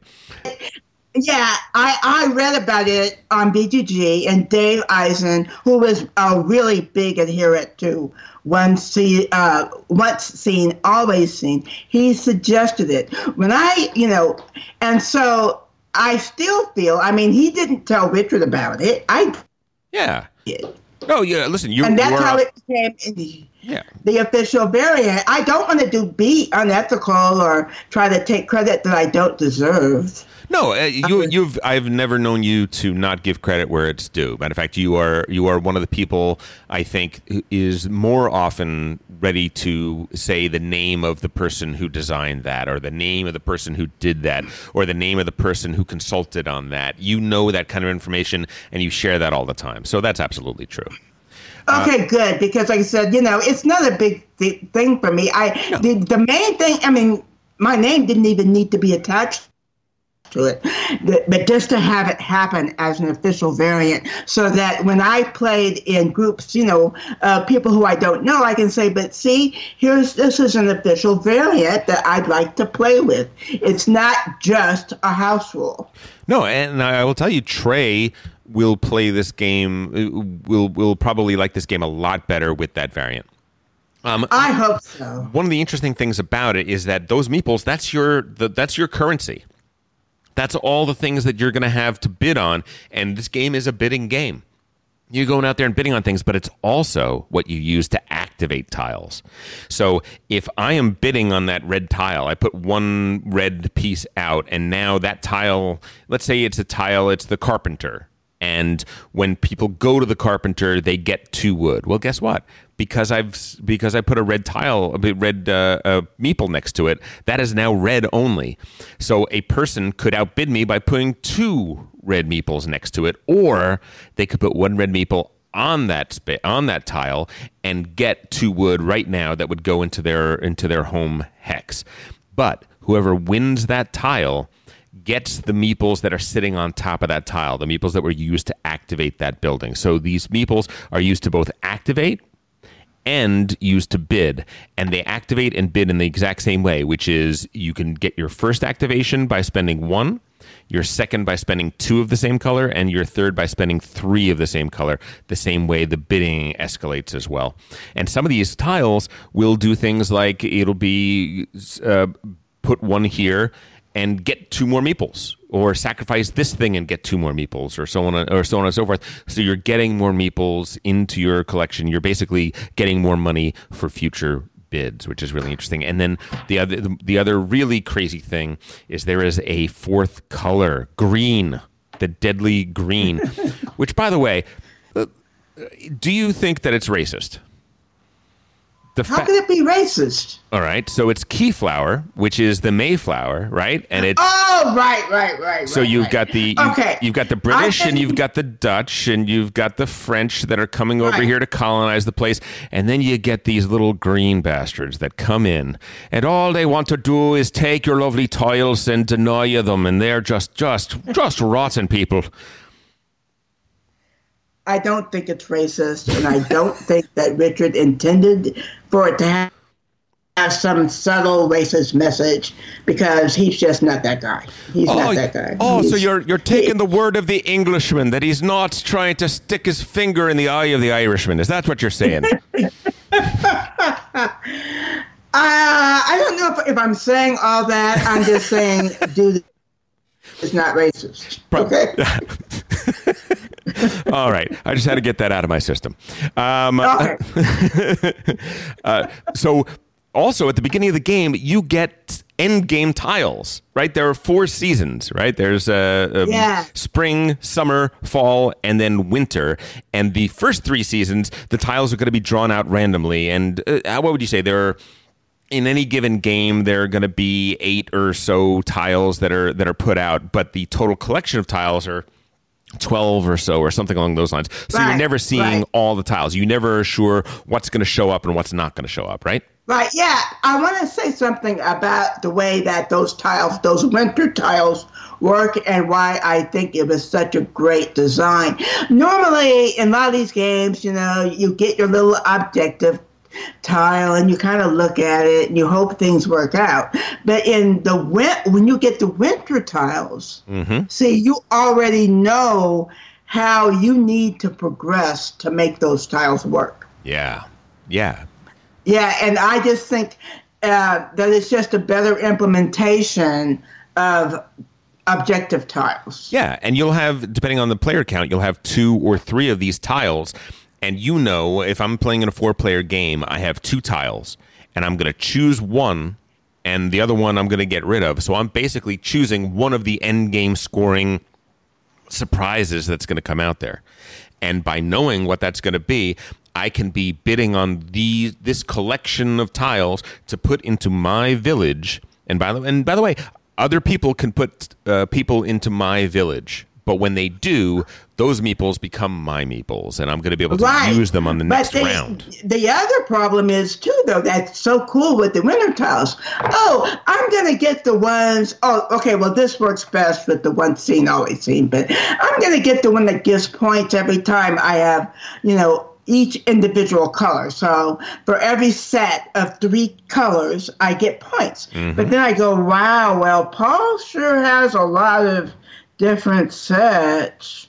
Maybe I shouldn't put that one out. Yep. Yeah. Right?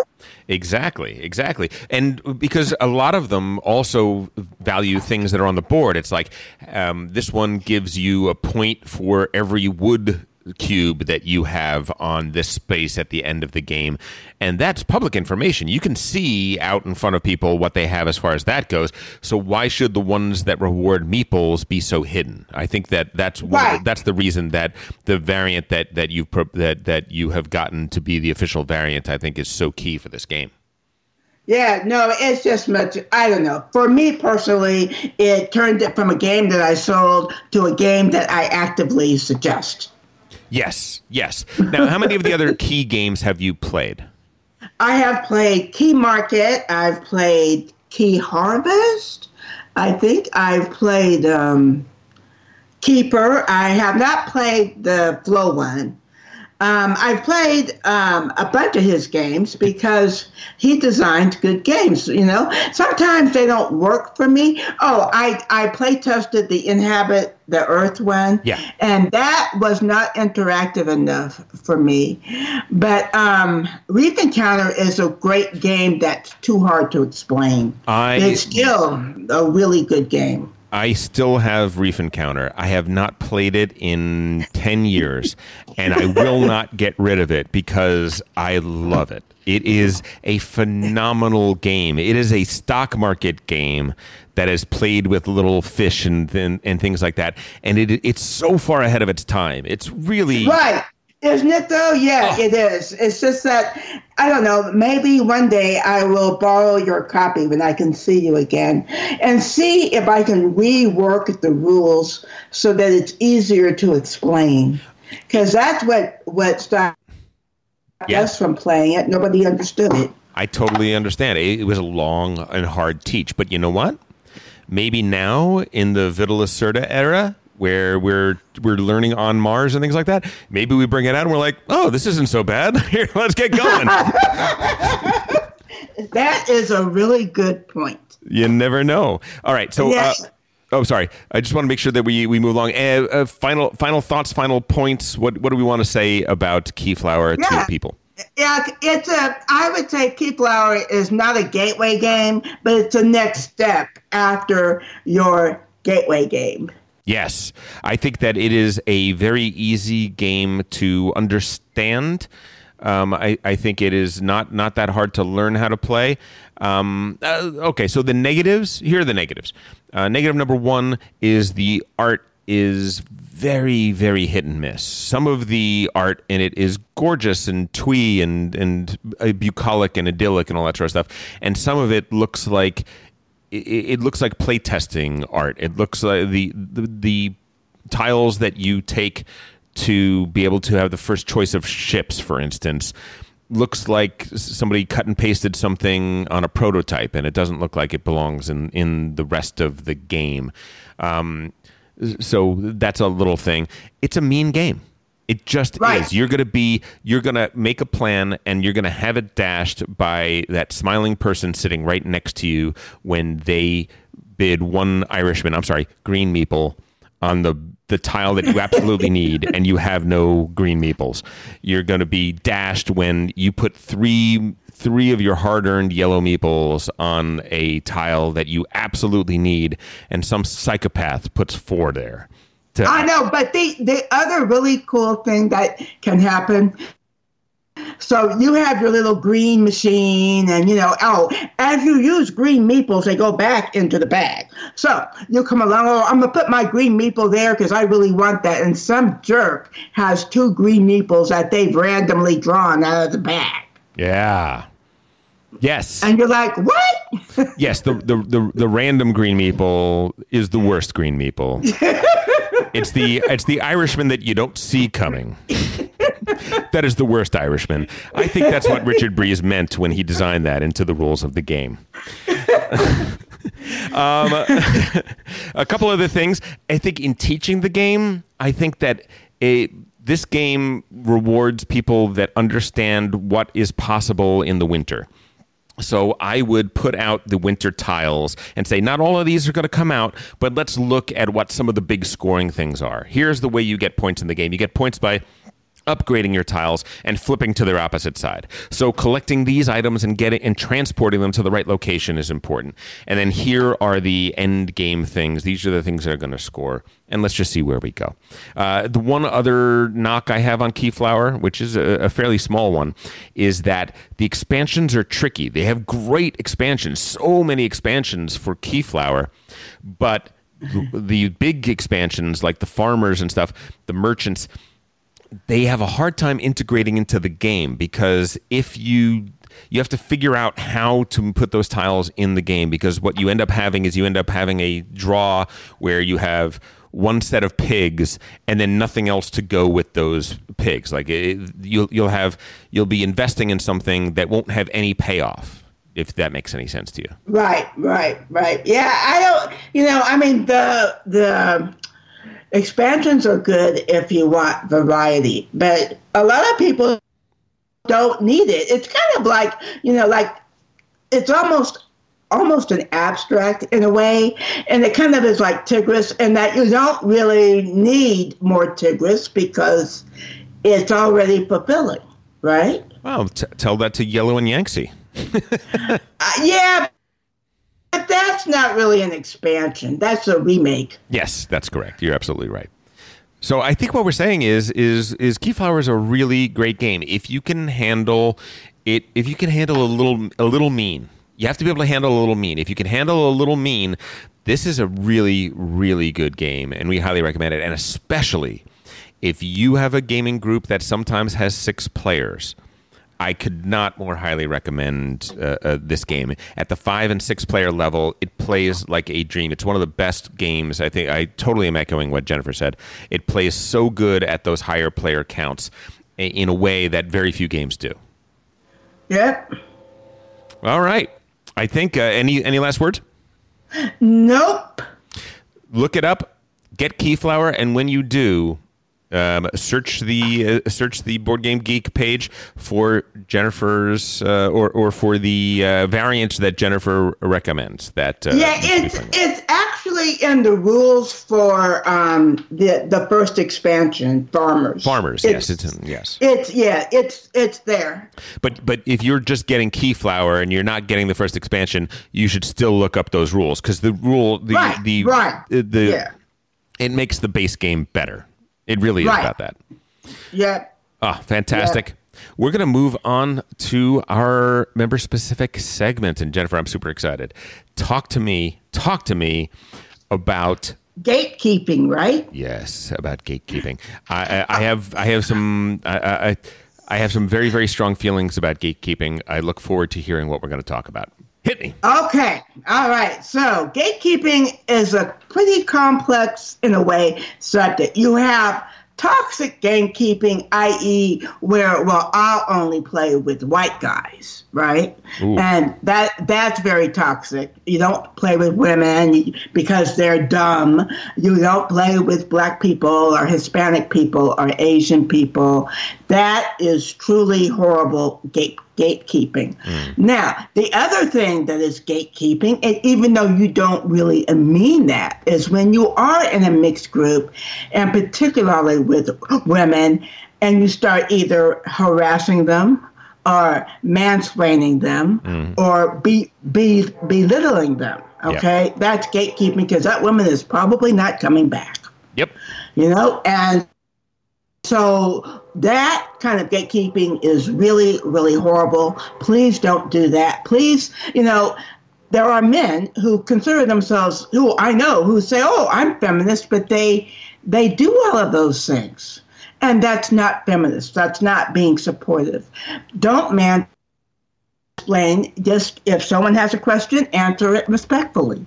Okay? All right. The next kind of gatekeeping is, ew, you're playing Munchkin? Really? Yeah, okay. That's me. That's me.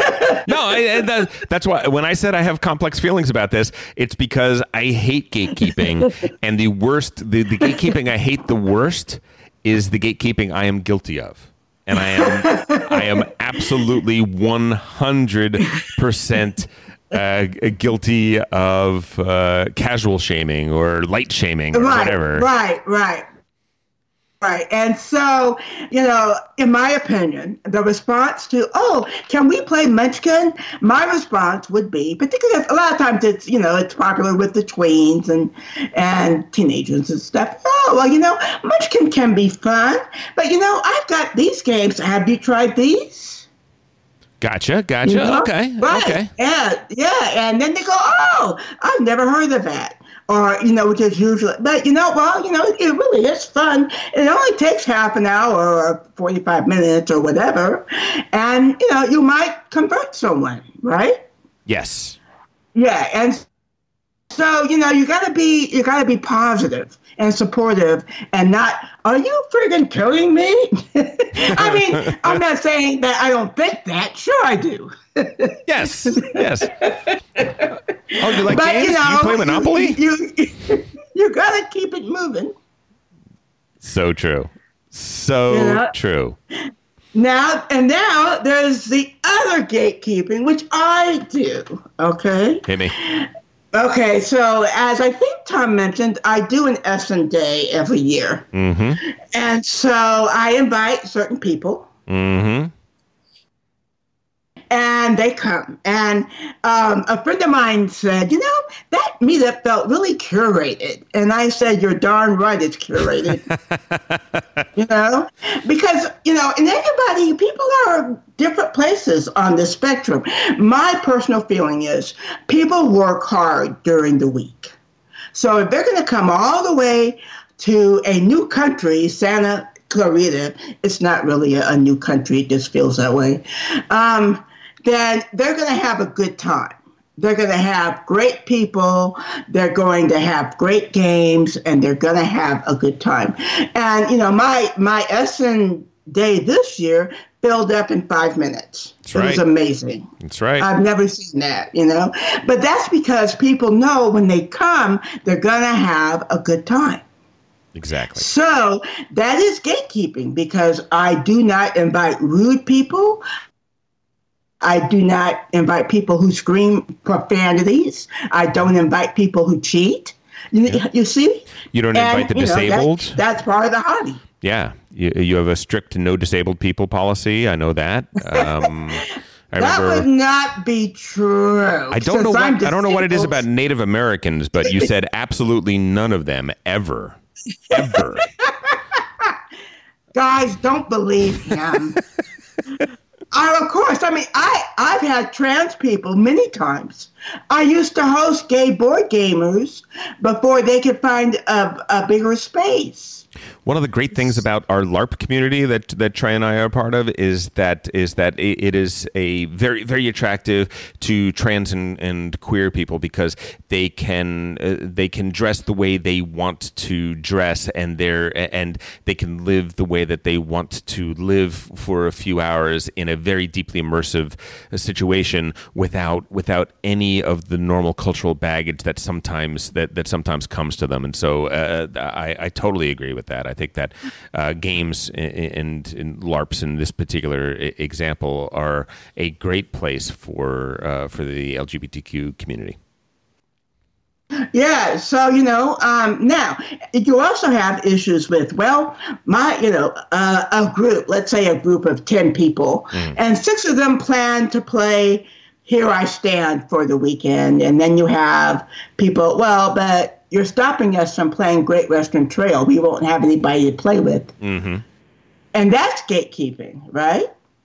Well, because we have to. Yeah, you can play Great Western Trail any darn time you want to. Okay, I never get to play. Right. I never get to play Here I Stand. Right, and so that kind of gatekeeping is completely acceptable as long as you make it clear this is what we're playing, and you're welcome to join us, assuming you're otherwise fit. This is it, and sorry. So gatekeeping is a probably too broad term in my opinion. Yeah. Because in some ways I do. A friend of mine has a meetup and he lets everybody in. And there's some people at his meetup that nobody wants to play with. Yeah. So what's happened to his meetup is it shrunk. Yeah, well, once you invite Cal, it's really tough to get rid of him. So, friend of the pod, Cal.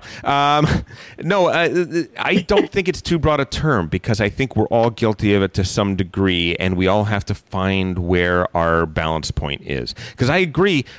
In my game night, I've had many people that have asked to come to the game night, and I've said no.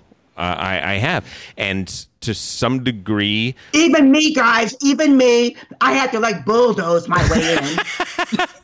Well, there is a numbers thing, right? First of all, there is a numbers thing. It's a limited space, and sometimes we get 12, 15 people come, or 15 is pretty rare, but it does happen occasionally. But 10 to 12 people, it becomes unwieldy very quickly, and I'm not sure that I want a game night in which there are 4 tables going. I feel like I'm not really getting to spend time with people, so that's an issue. But it is an issue for other people that it's just I want this to be a time for my friends and I to get together. And to some degree, that's gatekeeping, but to some degree, no, that's just having a healthy boundary for this particular situation, right? I think there are boundaries that we can put in that are okay. Where the unfortunate thing about it is that I think you and I both are game evangelists. We want to bring people into the hobby. We want to deepen people's experience in the hobby. We want to show them new things. And by excluding them from this occasion, we're kind of doing the opposite of that to some degree, right? Well, but for me, Tom, I'm not as much of an evangelist. I can't pronounce it. It's okay. Evangelist, yes. Evangelist as I used to be, because I've been in this hobby since 1983, which was my first con, I think, 1985. And so now, I want to play what I want to play. I get that. And right, because guys, I'm called the pioneer, but really I should be called the fussy gamer. Okay. You are fussy. And by the way, you're getting fussier. I know, huh? It's okay. Guess what? I think I am too. I think that's going to happen to some degree because I like what I like, and I'm not going to change anymore. Well, the other problem, folks, is that it's an hour drive to Tom's place for me. And, as an extreme example, I'm not driving an hour to play Munchkin, right? So, to be clear, I do not have Munchkin. I have never had Munchkin. That's not in my collection, but okay. Okay, which gets to the other gatekeeping, because I just did it again. I just slammed Munchkin. Here is the problem. Okay, so part of my evangelism does have a negative side to it, right? Because I don't just want to get people into the hobby. I want to convert you from worse games to better games, or more casual games to deeper games. Because in my mind, deeper is better. And that ain't so. That's very dangerous. No, that's what I'm saying. Thought, Tom. No, this is a confession. This is not a justification. Okay, good. This is not a justification at all. I don't ever want to imply that heavy games are better, because they aren't. Right. And what that causes is something that I've seen so many times, is that, well, they're playing the heavy game, so since I'm smart, or I want to look smart, I better go play with them, and they're completely out of their depth. I totally agree with that, and I'm totally guilty of that. I have brought I guess for me, it's that I want to see how deep you can go down the rabbit hole. I want to see how far you can go, and on your own, and not being coached by every player at the table. Right. And I make mistakes in that regard, right? I'm gonna push you too far, or too fast, or this or the other thing. And the other thing about it is that there is a part of my brain that does denigrate the lighter, more casual experiences to some degree. Now, listen. This is so typical of white guys, right? It's so typical, y'all. Hearing it all my life. It's sad. It is sad, and I'm owning it. It is a fact that it is there. Now, listen. I'm a huge proponent of Everdell. I'm a person that is, you heard the episode of me and my kids. We were talking about a ton of light games that we love to play. So I do like a spectrum of games, but I do think that there are games there are better games and there are worse games sometimes. Yes. No, now see, there's a big difference, though. Yes. Between saying I like good games and denigrating a game that's good, but it's light. Yes. That's a big difference. I totally agree. Okay, yeah. So, and I don't think you do that. I listen. I try not to do it. It is something that's in my mind to avoid. He secretly does it, guys. Well, no, but it's something I struggle with. I'm 100% cards on the table here. I do struggle with that. I do want to be an inviting, inclusive person, and I think I'm very inviting and inclusive in terms of people. Like, I don't judge people, but I do judge the games people play sometimes, and I got to cut that out. That isn't going to age well. Right. Other thing is that I know you think a lot of yourself, but a lot of people do not care whatsoever what you think of the game they're playing, Tom. Fair enough. Totally true. Because they don't care what I think of the game I'm playing either. Okay? Yeah, but we have to not build ourselves up in that way. Well, I've been playing for 30 years, and that game you're playing sucks.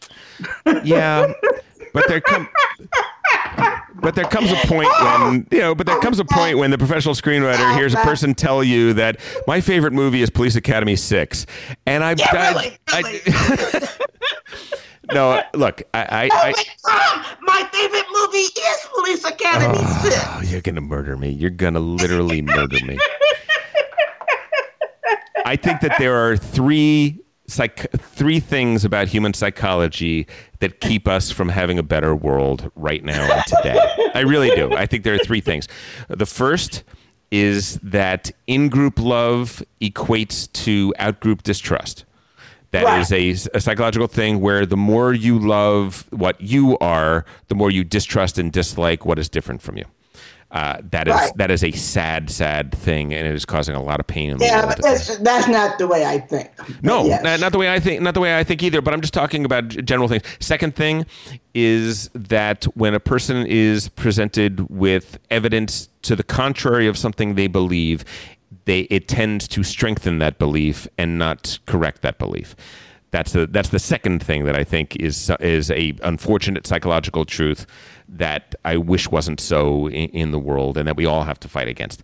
But the third one is the one that relates to gatekeeping, which is the instinct for a person that finds something great and discovers that a person is unaware of that great thing, is to announce to the world that that person doesn't know this thing, is to shame shame them, or to shine a spotlight. That's okay. Just like I was talking about with the Richard Breeze thing and how he was so kind. Yes. You do something like that. That is not only is it not positive, but it makes you look worse than the person you're shaming. Would I invite such a person to my S&J? Heck no. Heck no. I've done it. I've done it. I try not to do it. I hate it when I realize later that I've done it. But I've done it in the past, and it kills me.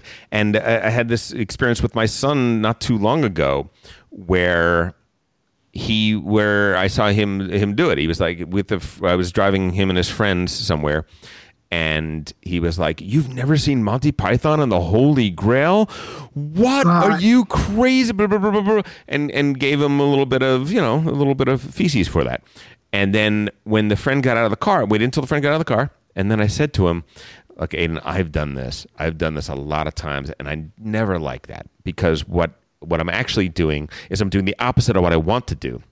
What I want to do is grab that person and say, first chance you get, come with me. We're going to sit down on the couch. I'm going to make some popcorn, and I'm going to show you this thing. I think you're going to love it." Right. See, that's how you handle that. Yes. You don't criticize people. I mean, people are like, "Well, did you see this show or that show?" Look, I used to watch 3 things on TV: Major League Baseball, National Basketball Association, and the National Football League. And that's it.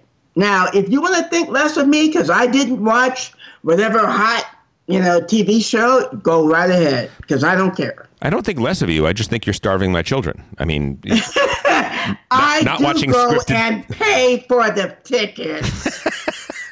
God, Jennifer, any last words on gatekeeping? I think this is a really good conversation. No, I mean, there is an appropriate place for it. Just when you do it, make sure you're staying positive. Yes, totally agree. Jennifer, thank you so much. I think that was really, really great. I think I'm surprised that we haven't brought up this topic and talked about it yet. I think it's something important, and I'm really especially happy that you talked about the nuance of it, because it's not always 100% black and white. There are times when what is something on the borderline of healthy boundaries and gatekeeping, and trying to navigate those two is a really important thing. So thanks for that. I think we have time probably for one game sommelier. Is that okay with you? Oh, yeah, sure. Let's hit it. Sometimes a player just got to know which game should stay, which game should go, which to play with mama, madame, abou. You got to tell me, monsieur, just what to do. Want to make an impression, but I can't get far with my 50th play of Agricola. A million games, show me the way to the master, the game sommelier. All right, I'm picking out a game sommelier request we had from a person that looked like they were writing directly to Jennifer and myself. This is from Mark. Mark said, it really is, right? You and I talked about it before the show. Mark said, after 20 years away from board gaming, I joined a local gaming group late last year, and boy, have games changed. I'm from the old 3M Avalon Hill days. Hey, holla out, AH. That is us. Upon return, I have picked up a half dozen games and played over 80 others. Thank you for your podcast. I've binged over the last few weeks, which has enhanced my playing and interest while stretching my game brain. How can a person who wants to learn ask the game group to play games that are older, i.e. from 2000 to 2016, and what games would you suggest as my games to ask to play? Fantastic question, right? I mean, that's great. That I think that totally makes sense. I get where that's coming from. I think that so I think there's two things we can talk about. One thing is, what are the old Avalon Hill style games that are still, that you might be able to get people to play today? Because there are some that are kind of cool. First thing I say is have an old school night. Say, hey, can we just for fun have one time a month or one time every other month where we do an old school game night and we play stuff from 2000, 2010 or stuff that is prior to 1995 if you want to play the old Avalon Hill stuff. What do you think, Jennifer? Yeah, Avalon Hill went out of business not out of business, they got bought. Just before 2000, if I recall correctly. By TSR, right? No, they got bought by Hasbro. Yeah, Hasbro, which was then bought by Wizards of the Coast, right? Yes. No, Hasbro bought Wizards of the Coast. There you go. Thank you. Continue. Yeah, so I don't know. The only Avalon Hill game that I can think of that is still played a lot today is 1830. Gotcha. Dune is still played a lot. It is as of this moment, right? Sure. So, our particular group never stopped playing it. I think Wiz War is a game that is really fun and light and beer and pretzels. It's sort of like Munchkin before Munchkin and really kind of fun and worth checking out. Kremlin, I think, is a really fun and funny game that's talk about graphics, though. Oh, horrible! But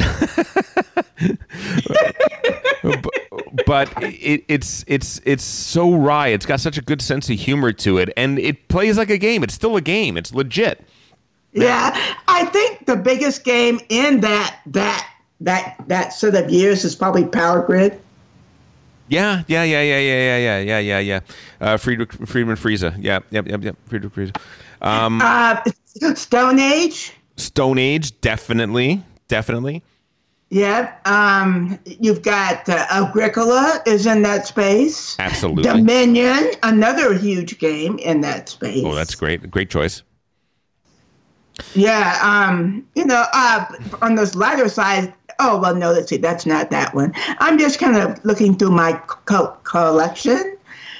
Yeah. To see some of the stuff that I still own from that time period. Yeah, I'm in the same boat as you.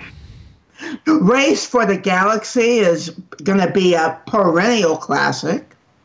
Yes, definitely. Tom? Yep. So I think those are the games that I would start with. My head is exactly in the same place. What I did was I said, why not ask for the classics by the most prolific designers, right? Like if you're playing, so you play a game that is a farming game. Say, let's play the original. Let's play Agricola. Let's play the one that started that out. If you're playing Race Arcana, say, let's play Race for the Galaxy, right? If you're playing, Bora Bora or something like that, say, let's play Castles of Burgundy. Right? Or, if you're playing a super competitive auction game, play Power Grid. Yes, play Power Grid or play, frankly, Keyflower, right? 2012. Right. That's exactly. Yeah. Or, and Stone Age is classic worker placement. Classic. Yeah. And listen, with the new edition of Age of Steam that just came out, I think and Brass both have been redone. So the Martin Wallaces of the world have been reprinted. So you can play some really classic Martin Wallace games now. Lancashire in particular, that is almost abstract classic. Oh, I totally agree. And then, you got to look at Reiner Knizia and you got to say Taj Mahal is an amazing game. Tigris. Yes, Tigris and Euphrates, Samurai, I think. And then Wolfgang Kramer, El Grande, all the way back in 1996 or whatever, I think is still, it holds up so well. It plays so great even today.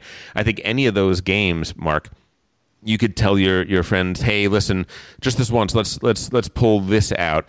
And you get, the great thing about playing those older games is you get a real sense for where design has come from. You get to, because they're very, very, El Grande is area control, and it's so distilled. It's so perfectly just that, without the bells and whistles yet, right? Right, exactly, yeah. Yeah. Which I think is a really good idea. The other one, Ra and Amun-Re. Oh, yeah. Yes, absolutely. The only problem with Amun-Re is it needs 5. Yeah, I played Amun-Re about 5 years ago, trying to play an old school game every once in a while, and it didn't wow me the way it used to. I didn't love it, but I may have played it before. It might not have aged well. It's been a million years since I played. Yeah. But I was just thinking of it as a Kinesia. Yeah, for the Kinesia, Samurai, even though it's more of a puzzle game, I think is still absolutely perfect. And Taj Mahal. Oh, and of course, Burger. Yeah. Castles of Burgundy. Castles of Burgundy. Otherwise known as, I can never pronounce it, but the original game was German, only German. Yes. Yeah, Die Bergen von Burgund. So we used to call it Burger. And let's say the modern art it keeps getting reprinted, Mm-hmm. but if you wanted to find out what is the first auction game I should learn, there is no better game than modern art. It is perfect. And in the game, baked into the game, are 4 different auction methods. There's blind bidding, there is once around bidding, there is fixed prices. It built into the game are basically, it's teaching you every auction mechanism you're going to need for the games for the next 25 years, which is crazy. Right. Crazy. Oh, yep. Fantastic. Jennifer, I always enjoy having you on the podcast. I feel like, in a weird way, even though you and I are probably complaining about as much as anybody, if not the most, about having to play online, there is a bright spot for you and I, which is this round we're going to be reviewing older games. Because we don't have a lot of new games coming out. We're going to be pulling out things like Keyflower and saying, hey, a lot of you people have never played this game. What are you thinking? Why are you playing the new expansion to Lords of Waterdeep when you've never tried Keyflower? See, I just gatekeeped again. Oh, but seriously, try Keyflower. I think you might love it, or at least you'll find out whether or not it's your speed or not. But I think there are a lot of games that we're going to be playing now that are, like you're playing Teotihuacan. And testing that out. I think we're playing games from 3, 4, 5, 10, 15 years ago. And I think that's a really great opportunity. It's that right, and we're seeing which ones hold up and which ones don't, because they don't all hold up. Trust me. No, I totally agree. Yeah. No, they don't all. They're not all good. So, and I get a lot of surprises. Go ahead. They were good then, but it's time to move on. I get surprises on both sides. I've been surprised that, you know what, that really isn't as great as I remembered it. And then there are some that I'm like, wow, I don't think I ever loved that game as much as I love it now. Like, right? I haven't had that experience, but I am a card-carrying member of Cult of the New. So, hey, deeper, not wider. Right. Well, I have not bought very much, but I think I bought 2 games. And the only reason I bought them is because they were going out of print. Todd bought us too many, my son Todd bought us too many bones. And I bought Glenmore, and I bought Imperial, and that's it. No, it's still pretty good. Still pretty good. Jennifer, thank you so much. It's always a pleasure. We want everybody out there to know that we have a YouTube channel, youtube.com/C/GameBrainPod. And if you go there, you can see the Zoom call that was at the top of this episode, and you can see all our smiling faces. We have a Facebook group that gets very active, Discord channel that has a lot of posts going on there. Please get us those board game sommelier questions, and you've been listening to Game Brain, produced and edited by Matthew Robinson and Tom Donnelly. Special thanks to Daedalus for our incredible music. You know him as Alfred on the show. More on Daedalus at GameBrainPod.com. Daedalus has a new album out. Check it out. You can reach us by email at contact@GameBrainPod.com or on Twitter at GameBrain_pod. Thanks for listening, and go play some games with friends, or virtually make some friends with games.